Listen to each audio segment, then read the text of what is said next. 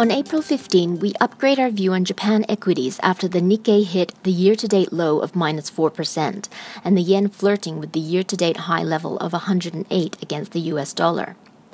Company earnings in Japan are stable and strong, and as a result, valuation in general is one of the lowest in the world. With unemployment rate at a 22-year low and the property price starts to rise, the local economy is actually performing much better than what the equity market is implying.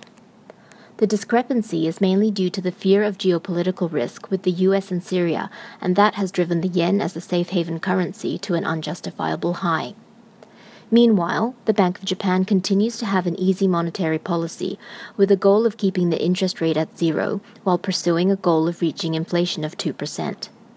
That backdrop should be positive for earnings and equities. Lastly, positioning is extremely low with foreigners underweight at a level similar to the period before Abenomics. When geopolitical risk eventually subsides, we believe Japan represents the best long geographical exposure over the next 3 months.